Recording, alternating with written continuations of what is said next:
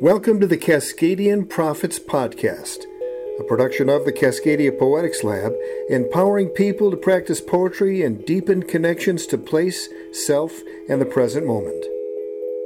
Iron Goddess of Mercy is a long poem that channels the vengeful energies of the Furies to address modern-day issues of systemic racism, colonialism, climate destruction, and genocide in 64 dense haibun, with influences ranging from Hannah Arendt to Muppets creator Jim Henson, from Bing Crosby to the Dead Milkmen, from Rita Wong to Mao Zedong and the Tao Te Ching.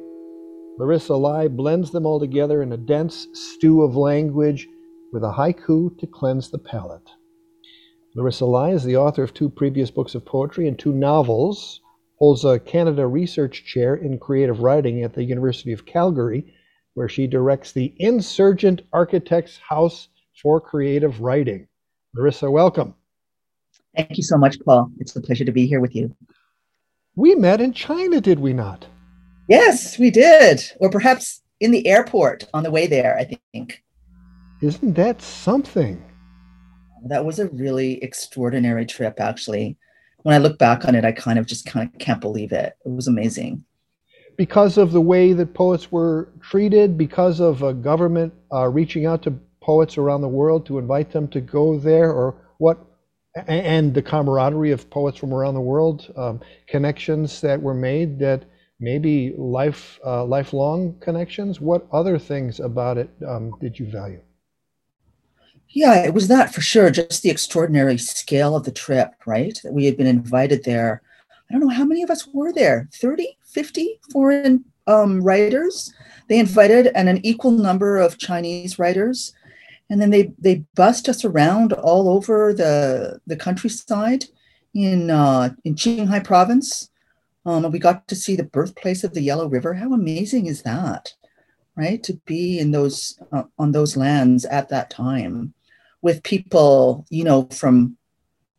people from all over the world, and also in a different kind of configuration than when one gets an invitation from Europe or here in Canada. So when one gets an invitation from the US, right? And even if it's made international, the formation of the how international is imagined is different.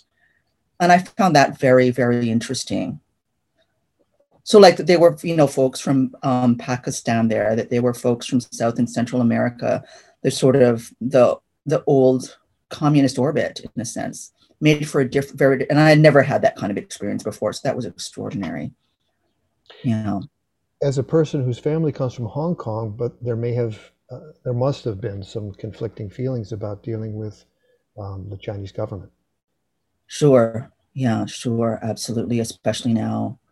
In that moment, my way of approaching these things in general is that if someone is generous and makes an invitation and I'm interested and compelled by it, I try not to be too dukes up. I guess I am it's the hopeful part of me that wants the relationships to be built, and that wants to meet people. And if there was something amazing about that trip, it is that we got to have those conversations, right? And one of the things they did, which wasn't so great, was they put all the Chinese writers in one bus and all the quote unquote international writers in the other bus.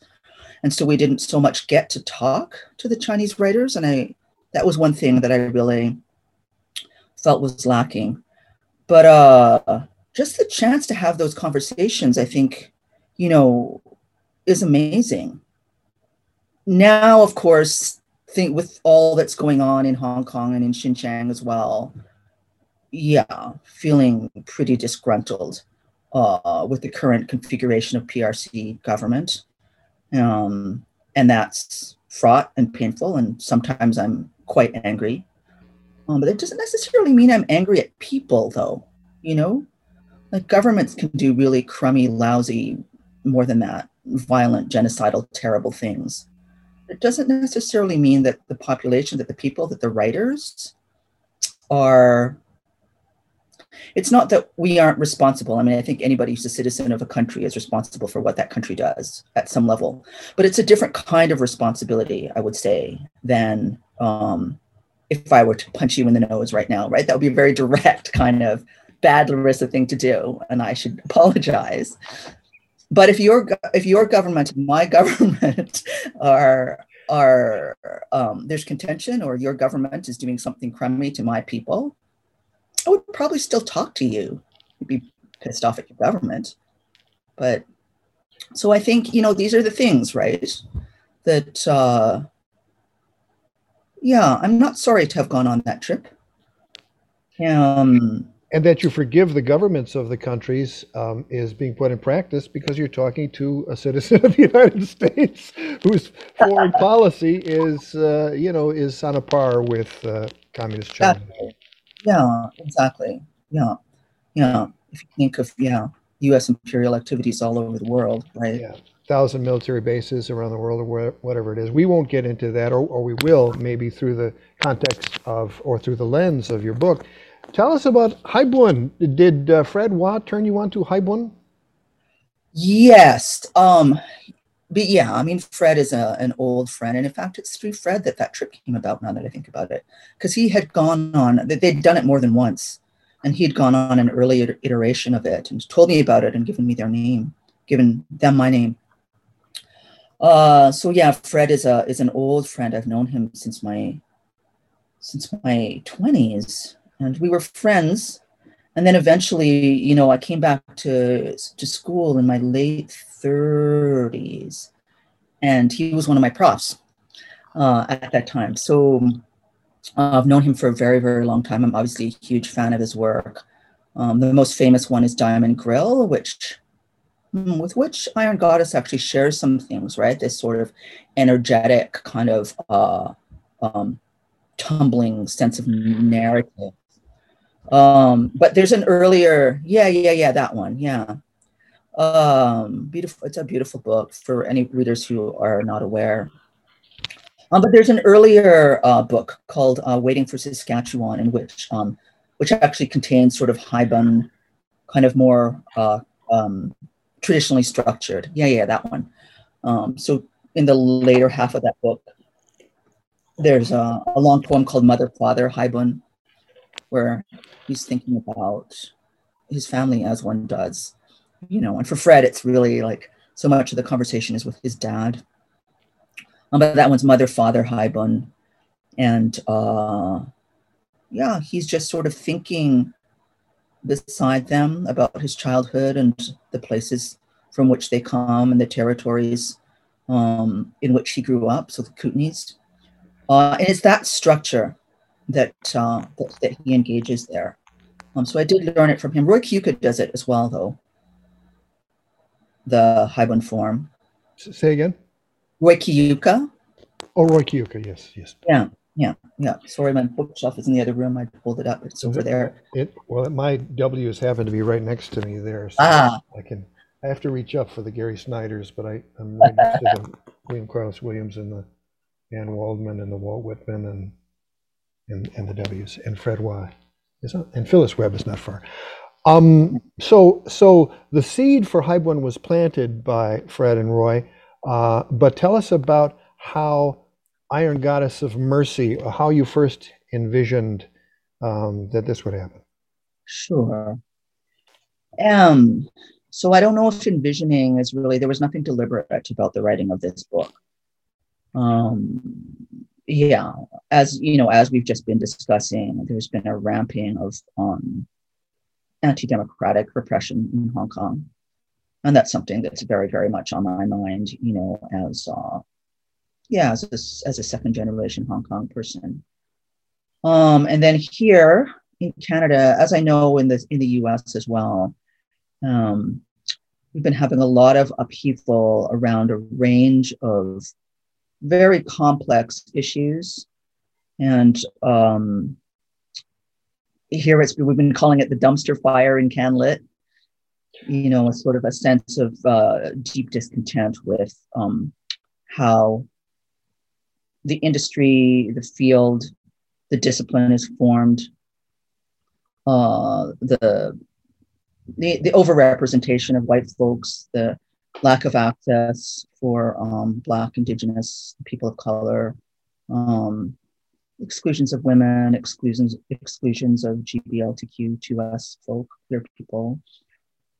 And also the Me Too movement, right, has been also sort of shaking things up here as down there in the US. And a lot of, I really believe in the activist work, Paul. I really, really think it's important, you know? Like, I think it's important that people who inhabit racialized bodies and who are carrying, you know, histories, memories, historical memory in the body. So for Black folks of slavery and its aftermath, for Indigenous folks of land theft and its ongoingness. Right here now, you know, we're going through this very heart-wrenching, painful moment when the graves of children who were murdered in the residential schools are being uncovered. And it's devastating, it's brutal. And I think the only people who can speak of those things with, it's not just authority, it's a kind of, I've been using the term poethical, borrowing from Joan Redelac. It's very helpful for me because it sort of steers away from those sort of essentialized modes that I think a lot of people take up because they can't see another way. So if this poetry has something to contribute to this, it is that sense of movement in language and a shifting language-based ethics. Yeah, so anyway, so I do think that, you know, embodiment and the embodiment of history is really, really important. But I also think the relationships are really important, the relationships through and across, right? So sure, from white folks to BIPOC folks, but also within that designation, which is such an artificial, you know, awkward designation we call BIPOC, because it encompasses such a broad range of folks carrying a broad range of histories, not all of them necessarily comfortable with one another. Because if anything, if there's anything that colonialism and imperialism has done, right, it's divide and conquer. It's pitted people against one another, and people have done, you know, from one racialized position to the next, deep harms that don't and probably shouldn't resolve easily. So for me, I mean, this whole moment has just been one in which there's been a lot of intense feeling. And I'm witnessing, you know, my younger friends and colleagues feeling these feelings as well. And in a lot of cases, driving towards sort of absolute positions on the contents, because for them, that's what it is to be political. I get that. I do that sometimes too. I mean, sometimes it sort of seems, okay, there is a clear thing. Somebody needs to be called out. Somebody does need a punch in the nose. Who's going to do it, right? And so the activist in me is like, okay, well, let's do it. Let's do it. But oftentimes it's not like that. Like there are areas that are gray, and we're being pushed to decide that it's gray. But if you don't decide, it seems like a cop-out.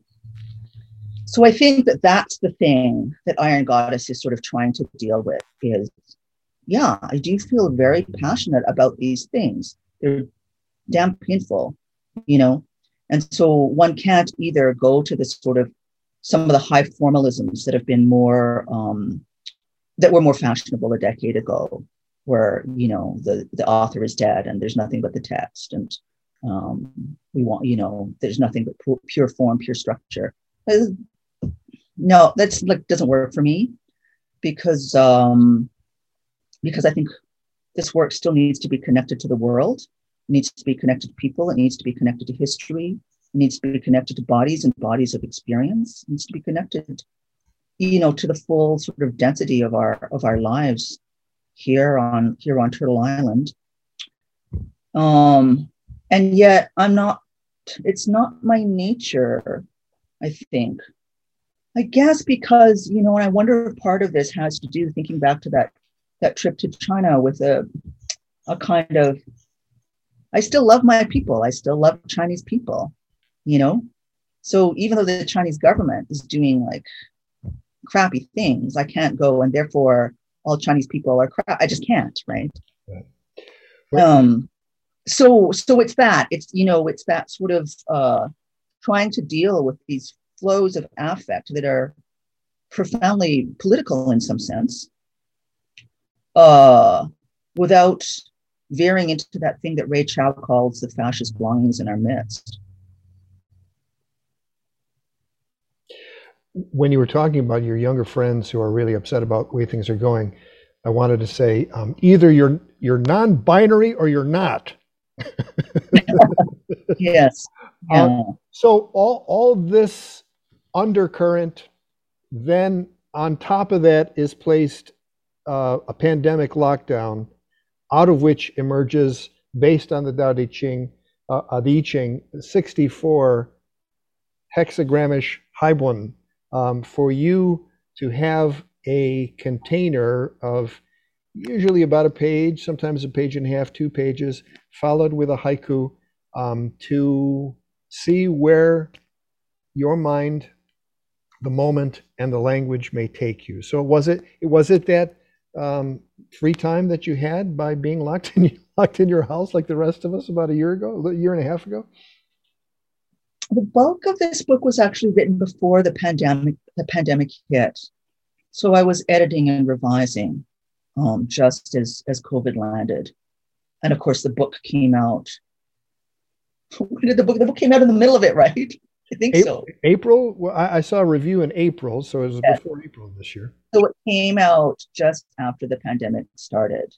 And I was doing the last, working with the wonderful poet Trish Salah on what we were calling the poetics read.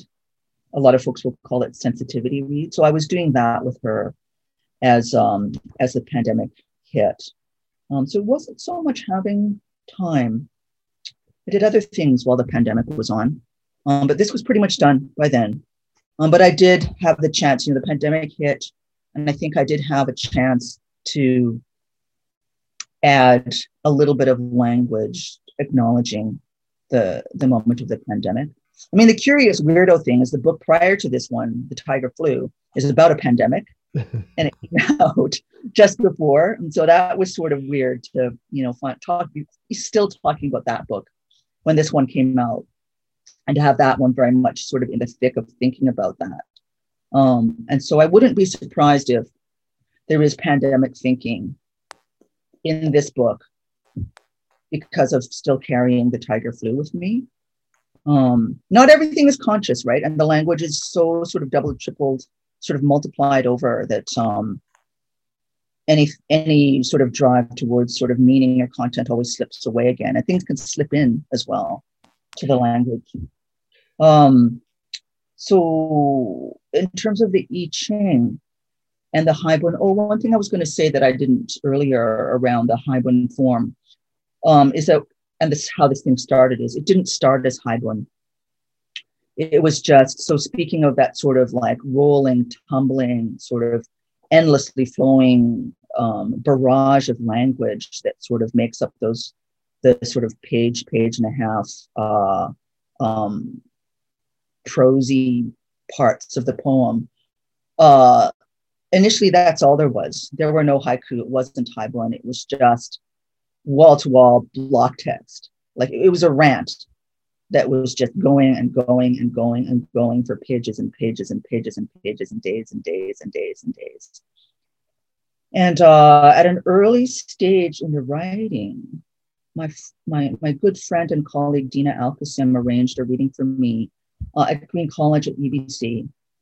And many of my lovely friends, I'm sure some of them you will know, all the kids who are no longer kids from Strathcona. So, Fred Wand, Pauline Butling, Peter Quartermain, and Meredith, and Daphne and Bridget.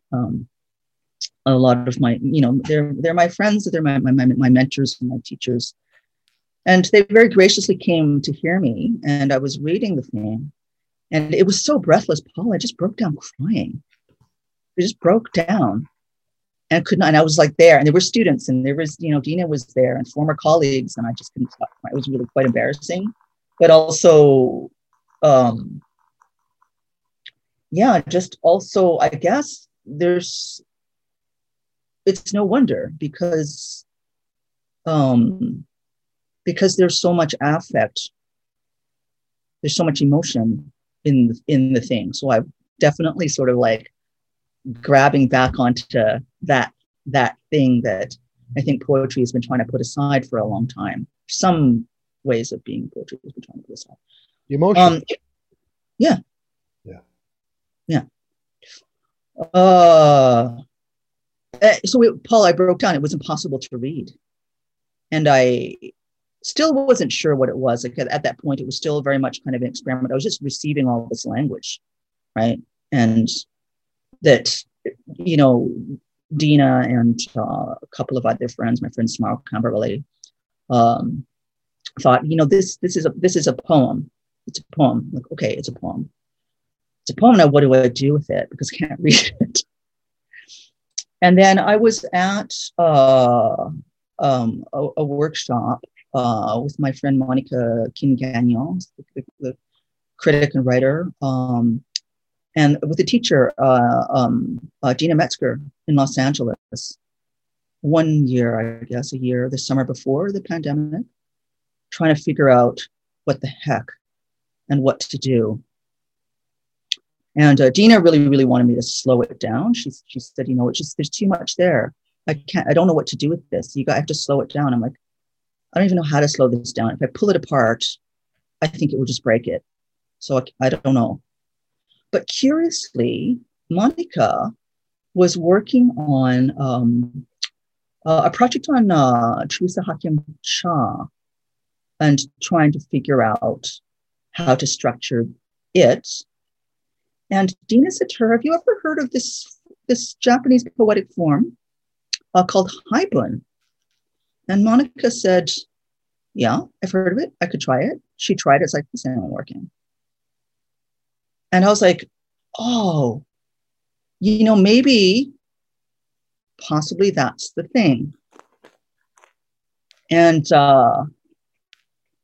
so I tried it, and sure enough, right, those little resting spots by putting them sort of periodically, by sort of seeing where there was potential for break. And what it actually ended up doing, most of these things, like the block chunks, were written over the course of a day, right? So each one is written over the course of a day. And so I just broke them down by the day, by, what I'd done, the work I'd done over the course of the day. And then put the haiku between. The poem became readable and probably, I hope, a little bit more legible. I mean, it's a strange kind of legibility because the language is so polysemic and it's such a tumble, but I think it gave space to readers as well, to sort of give them as well something to hang their hats on, so they also are not too overwhelmed by it. So there's something very human, I think, about the haibun form, that sort of make the poem possible. I had to have an awkward conversation with Monica, but she's very, very gracious. She's like, oh, maybe that was meant for you, She gave it to me, but maybe it was meant for you. So she's been a lovely, supportive friend ever since early days. Number 2 is on page 12. And I'd love if you could read that. People will get a sense, for those who haven't heard it. You did a reading for Planet Earth Poetry. And I intend to put a link on the blog post to that so people can hear you in a reading setting. But yeah, number 2, and then we can talk about that. That goes for a page and a half, and then the haiku at the end.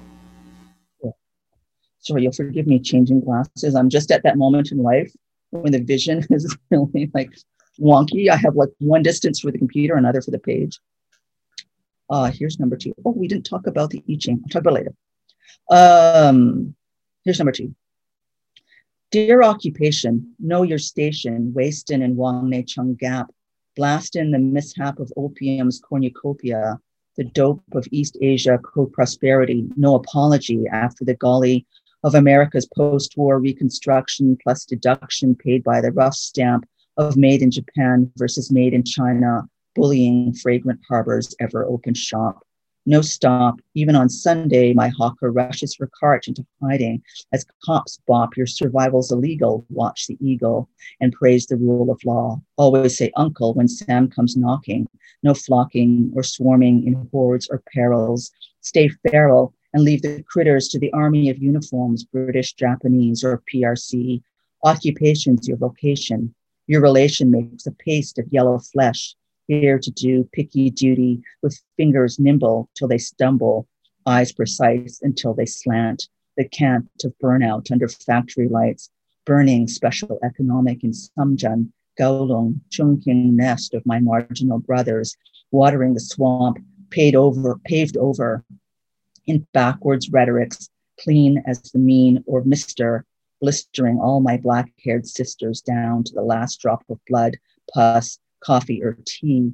Here's glee, here's a plea, my market stark as other blood marking Nanking, Manchukuo, or Hong Kong on Christmas Day, our modern Christian praying for deliverance of the kind of colonizer interned at Stanley, as all our brothers stagger mass rapes estimation at 10,000.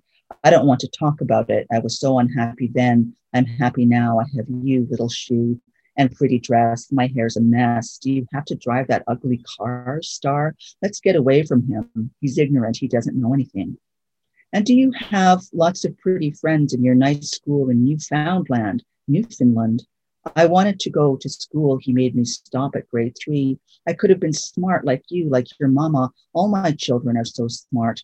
I never thought my life would turn out this good. Buy me another set of those pajamas from Zeller. So comfy, cheap, elite. And pass me my Chanel, sweet smell of everything's gonna be all right. It takes a mountain to build a village at Yao Yat-jun, an embargo to lose it. The stay feral comment was one I underlined. And then I never thought my life would turn out this good. I have an American sentence that goes, my whole life flashed before my eyes. It was better than I remembered. Can you stay feral? I mean, the language is feral. So you're saying stay feral in a very wild kind of language, which I thought was pretty cool. But there's probably more to it than that. Well, I mean, part of what the poem is doing is hinging on rhyme, right? So feral rhymes with peril, which is not a mistake. So thinking about the ways in which Chinese people in particular were understood in America, in the US and in Canada, in one of the earlier waves of arrival as horde, as peril, as a threat, right, that comes to these Western shores in order to take from deserving white people. So there's that. And then, I've got to find it now.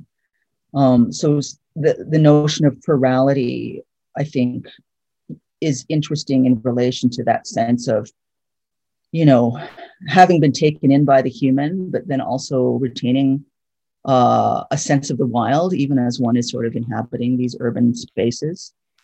And for those of me those listeners who know me as a speculative fiction writer as well, right? We know that the notion of the human so much gets troped as whiteness. You just need to sort of think about the ways in which racial tropes are redeployed in Star Trek: The Next Generation. So the humans are always white, and then it's the non-human who are sort of figured as people of color. So this sense of being only partly human, of having some kind of connection to the animal. Of course, it's racist, right? To be very clear, that figuration of racialized people as closer to animal belongs to, 19th century racial theory that remains in our language and comes out in times of stress when people are feeling the hate. So it's a reclamation of that, though, and a reclamation of some element of connectivity to the quote unquote natural world. So interestingly, to get back to the question you were asking me about the I Ching, right? There's an embrace in this poem, to the best of my ability, of Chinese philosophical traditions that don't do the mind-body split. And if the mind-body split is not done, and the human nature split is not done, and the I Ching sees flows and plays of chance as kind of belonging to that thing that in a Western idiom we would call nature. So the word feral, in a sense, is kind of catching a little bit of that, even as it's not breaking free of all this sort of racial connotation. And so there's a sort of spit back at the same time, and you hear the rage in the use of the language, because this is the language I have, and this language is so freighted with crap that I don't really want, and yet now it's part of me. Right. I remember when I was lost in the wilderness and waiting for a rescue helicopter, the things that went through my head, including, vitamin commercials and stuff like that. That kind of shit, you can't get it out. It comes up when you've been all alone for 5-6 days or whatever it is. There was a thought when you were talking about that, about your process, and I wonder, as you're composing, if you remember, there must be a split-second choice between sound or sense, between wordplay and quote-unquote content. Does that come up, or is that so far in the background when you're composing that it's not an issue? Yeah, it comes up. Sure, yeah, it comes up. I compose slightly slower than I read, although not much, and these are composed very, very quickly. And so they have a certain roughness to them and the minute you try to polish it off, the poem stops working. And I think the reason for that is that there's a certain accrual, there's a certain kind of stacking that happens both in sound and in whatever of meaning transfers forward. And so, yeah, sure, there are moments. It's that weird thing of, attending to those movements in the mind. And sometimes between the mind and the hand, I'm not always sure which possibility has presented itself first. So that, to the best of my ability, I was sort of trying to put onto the page the possibility that first presented itself, so the language that wants to come.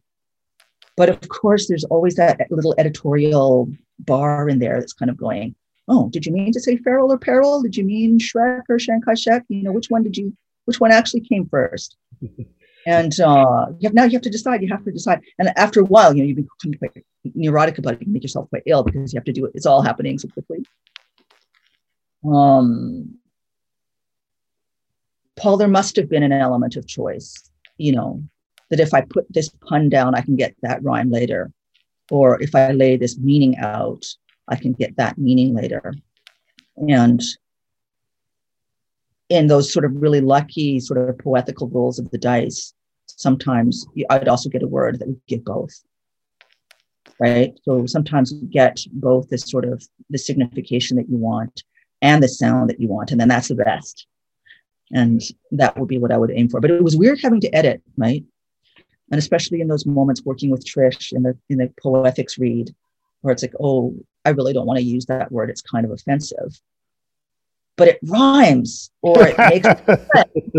Now what do I do, right? Now what do I do? Yeah. And if I stick another word in there, do I choose for a close signification, or do I choose for a close sound? Is there one that can do both? And there, that was much more than we had long conversations about it in those moments. But compositionally, probably it's happening all the time. And so then that's a real gift, isn't it? When you get something that will sort of give you that polysemy that you want. Yeah. When you were talking about the traditions that don't have that split between the mind and body, I mean, this is so central to my own story of doing public affairs interviews and gravitating towards alternative medicine, natural medicine folks who realize that we deal with things in a very symptomatic fashion. And in many of these public affairs interviews that I did back in the radio days, it was equating that allopathic medicine impulse to being the equivalent to American foreign policy, and that is find the bad part and kill it, right? Yeah, right. Yeah. Yeah. So having the mind body connected, I think that writing that is really embodied is incredibly marginal in our world, and especially with the force that academia gives certain kinds of writing. I speak of Michael McClure, I guess, more than anyone else, because he's one of my all-time poetry heroes. But I see very little writing that really is embodied. So it's almost as if that's the last margin. Also, that line, "I never thought my life would turn out this good," is wonderful. Do you want to speak to that, or? Sure, I'm channeling my grandmother, so I don't know if that's audible to listeners, but by the time,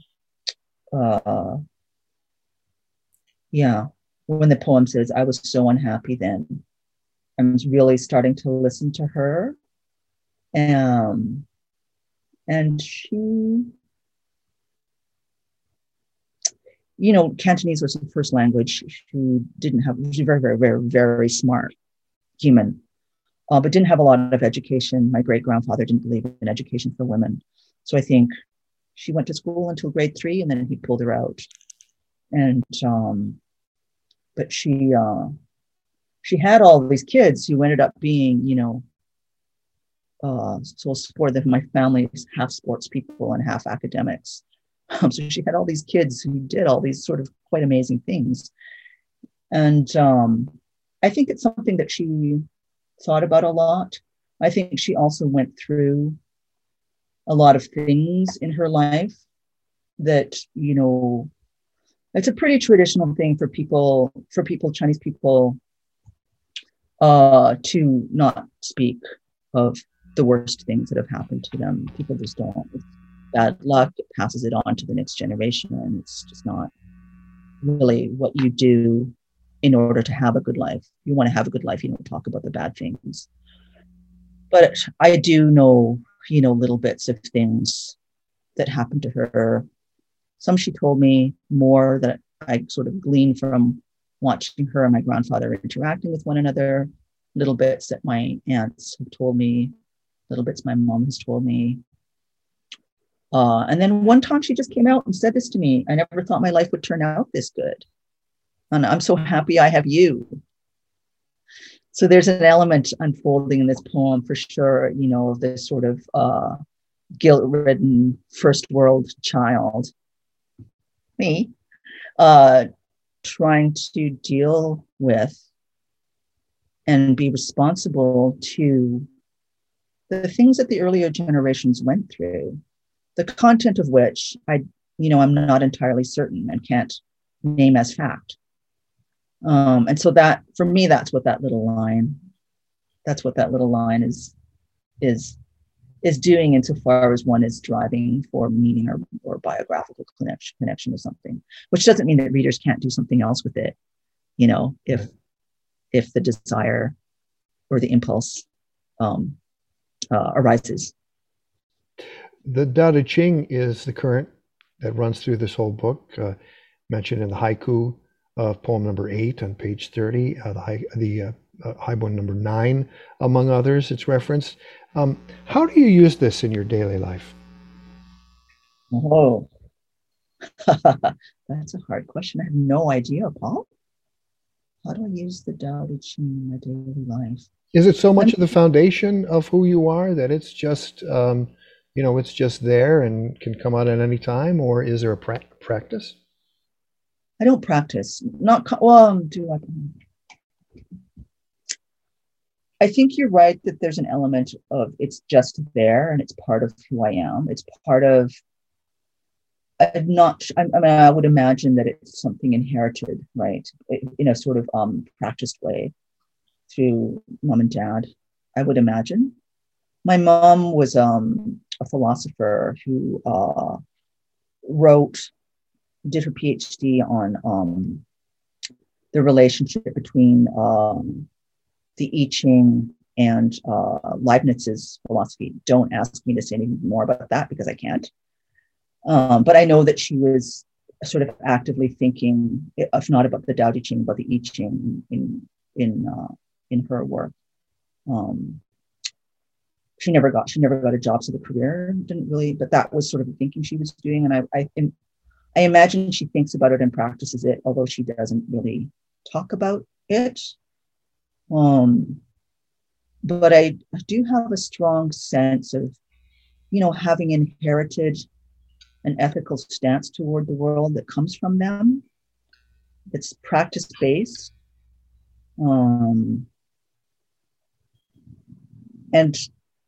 But because they don't talk about it a whole heck of a lot, I don't even know how much of it is conscious for them and how much of it is not. I'm just sort of aware that when I find myself, in sites of struggle in whatever form, the way that I'm thinking about it is not the way that people around me are thinking about it. And so in my early 20s, it was more the I Ching that I worked with because I guess who doesn't do this in one's 20s, right? You want to know what the future is going to be. And so you're looking for something predictive. And so tarot cards and the I Ching were a thing. And but the I Ching is obviously much more than that. It doesn't really predict at all. It offers just a way of being in relation with others that the more I sit with it, the more powerful I'm finding it. And even, the way the hexagrams are structured, right? Or actually the whole line and the broken line, the relationship between them is dialectic.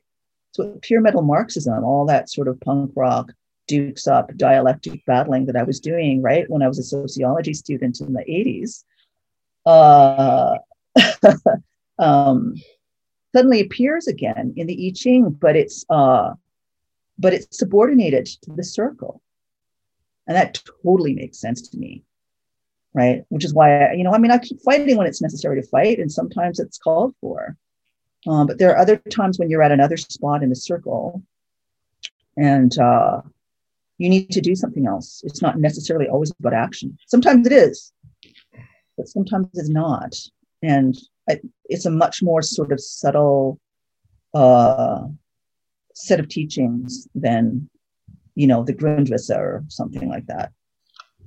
Yeah, mine are the runes, and one of the runes says, never start a fight, but if you find yourself in a fight, make sure you finish. Yeah. Let me see. Talk to us about how composing a long poem is, but although if we talk about the composition of a long poem, you go back to your discussion of how this was a rant block and you just kind of chopped it up into haibun. So is that part of, I've not read your previous two books, but do you conceive of a book before you start writing it, or do you just start writing and see what happens to it?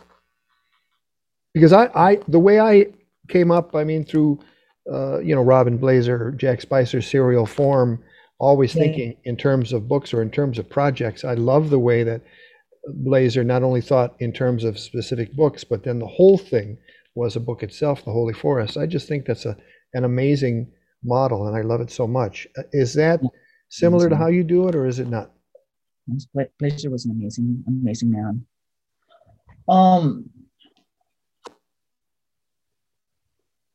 I don't know, Paul. It sort of feels like there's multiple starting points. Mm-hmm. And so in one starting point, I don't have a clue. But then in other starting points,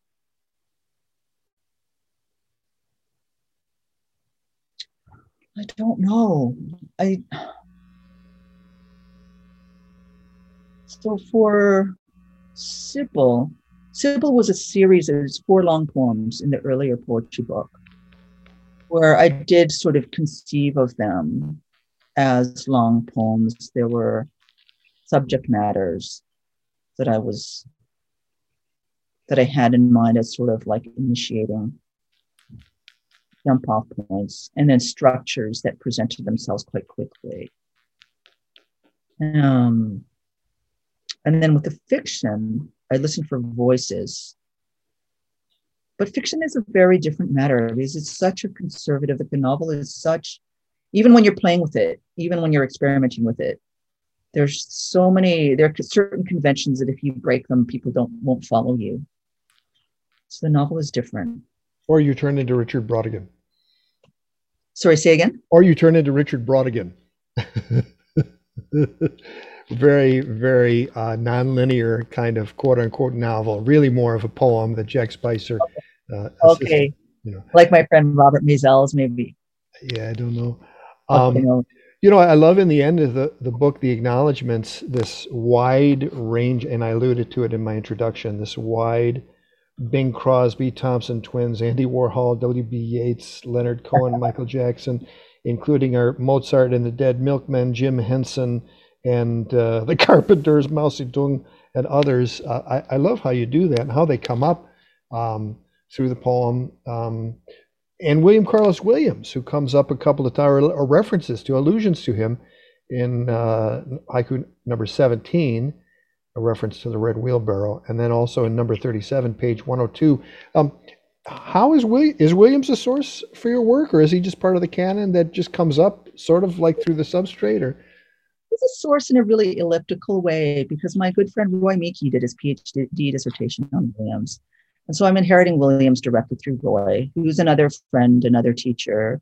I think Williams is sort of always hovering there in the background in Roy's work. And of course, for Roy, the work with Williams was, he was interested in experimental poetry and poetics, and he's aware of his own racialized body, and Williams is as well. And so that engagement is there. I haven't made, it's not a really, really concerted one. For me, it's a little bit of a hee-haw, the chickens with the chickens and the wheelbarrow. Yeah.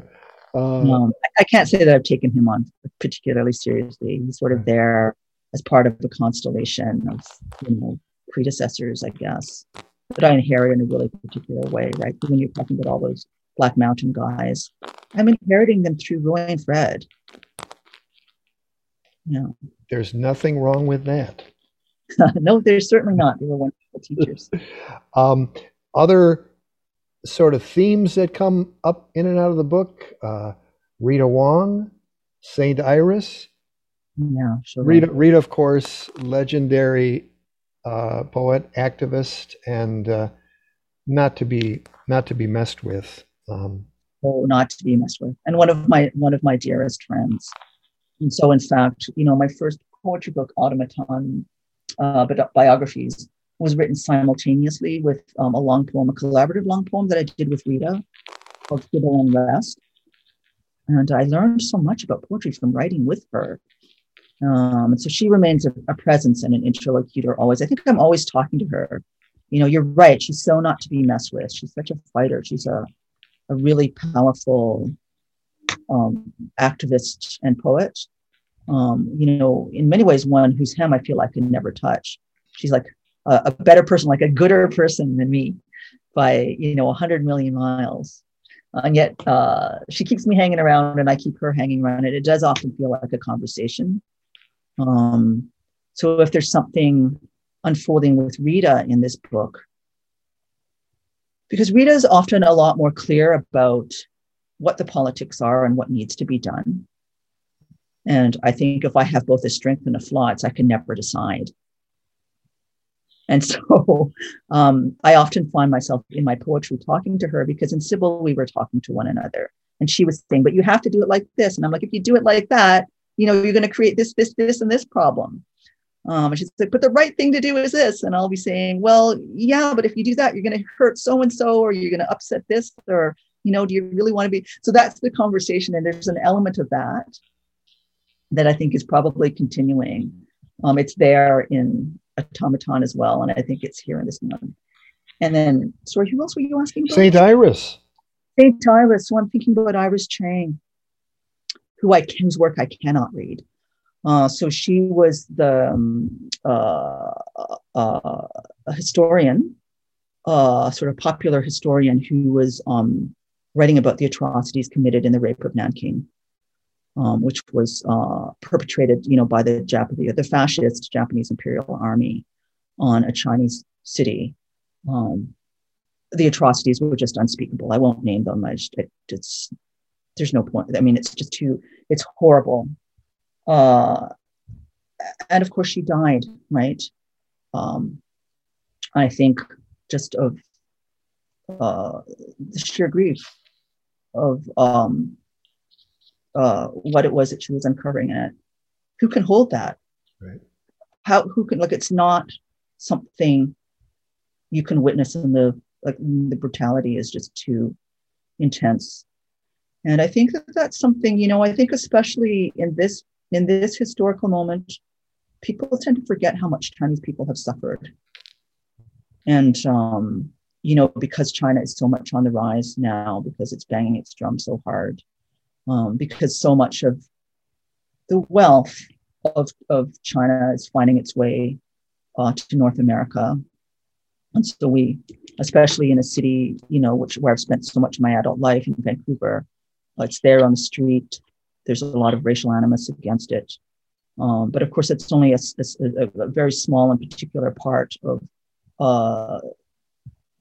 the worldwide Chinese population that one is seeing. And it's forgetting the history of even those people, even those who have made good, become wealthy. And so I think about her a lot, I think about Nanking, I think about Manchuria, and I think about Hong Kong because they were in Hong Kong as well, and the brutality in Hong Kong. So when my grandmother doesn't talk, I don't know what it is that she's not talking about. But Iris Chang is there for me as the figure who had the courage to look back, to look back and then to turn to stone, right? Because I think there is something indeed holy, something spiritual about the work she was doing. But who can hold that? Yeah. I don't know. So I carry her with me for sure. I hate to tip the ending. What do they call that? What do they call that when they don't want to tell you the ending? If you want to Spoiler alert. Spoiler alert, that's right. 64, the last one in the book. It's a page long, and then there's a haiku. That might be a good way to end our chat, and then I'll maybe ask you one or two follow-up questions, and we'll let you go on your way. But there's another Tao poem here. Sure. Oh, this glasses situation. One of these days. 64. Dear Tao, old rotary turtle shell squeal whistling in flames to name the hell of a revolutionary god. I split my cod, debone its spine to line a whispered history. Astronaut's impossible labor climbs back down millennia, returns to Earth. The E of Qing blusters to Shang ancestry, priestess geomancer of a bad romance. I'll take a chance on democracy from below, glowing in the slow heat of another ember. Guilt shines beneath quilt of magpies flashing shimmery feathers as Protestant lies down on her bed of nails, dials dialectic for that long distance feeling, beguiled by the gush of blood staining the shroud of her own making.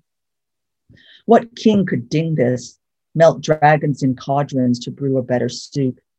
I stoop, loop Yue for Teen Hao, Grun Yum for ocean goers, Avalokiteshvara of the long march across deserts, Bodhisattva of water, Queen Mother of a different West, rescues father and brothers from massive spiral sea to sky storm. Now her incense coil burns above, snakes from ceiling of wet temple, steps from station of the cross. We were not yet Chinese when Shang was ancient. I dream my being returned to weavers once and future North Star. Dear Tong Yun, I pilot my ship on South China Sea, blink my split toenail, cast net for wishes, bungle my smuggle for a pot of rice steamed with salted fish. Echo wagers cap against standard, cues pool table to return love's body. in remembered alphabets, lunar pole. Yeah. Wonderful. A hopeful feel at the end of the book, as I guess might be appropriate. The Iron Goddess, besides being a kind of oolong tea, does the Iron Goddess prevail through this age of crisis, through all the things I mentioned, to a better world in which people are treated based on the content of their character rather than the color of their skin? Does she prevail?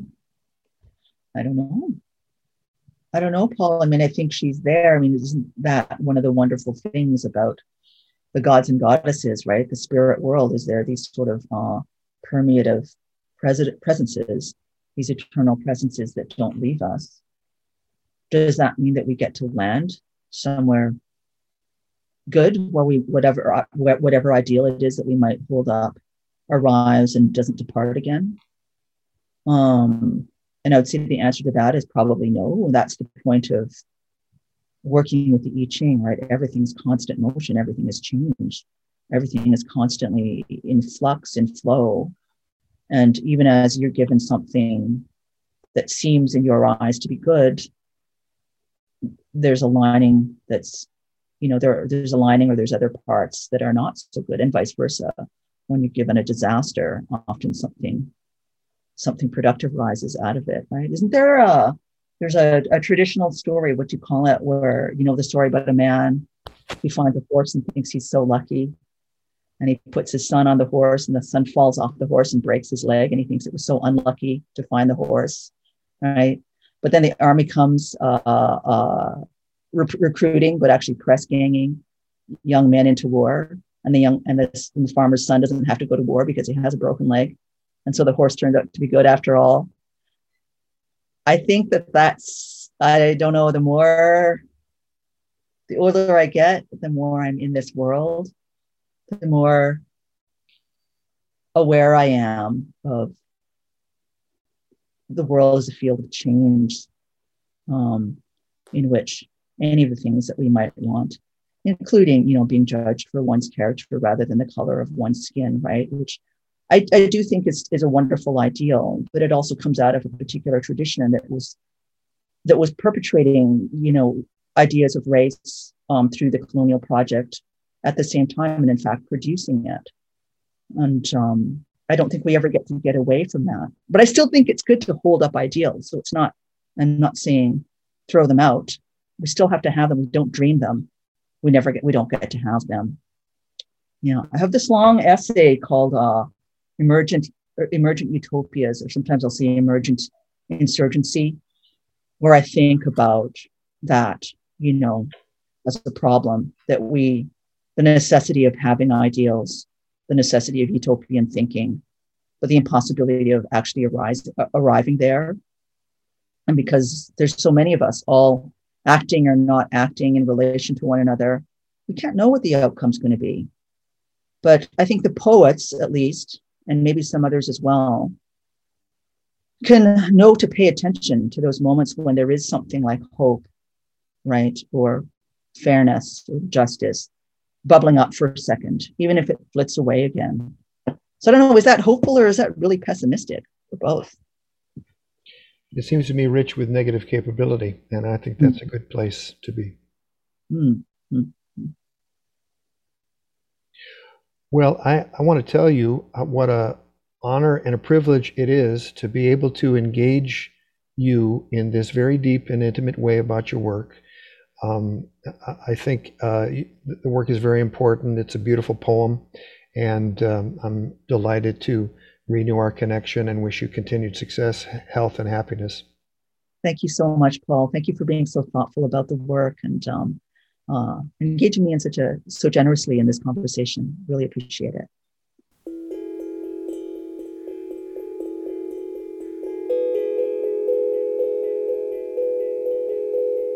Cascadian Prophets is a project of the Cascadia Poetics Lab in Seattle, Washington. Check us out online at cascadiapoeticslab.org.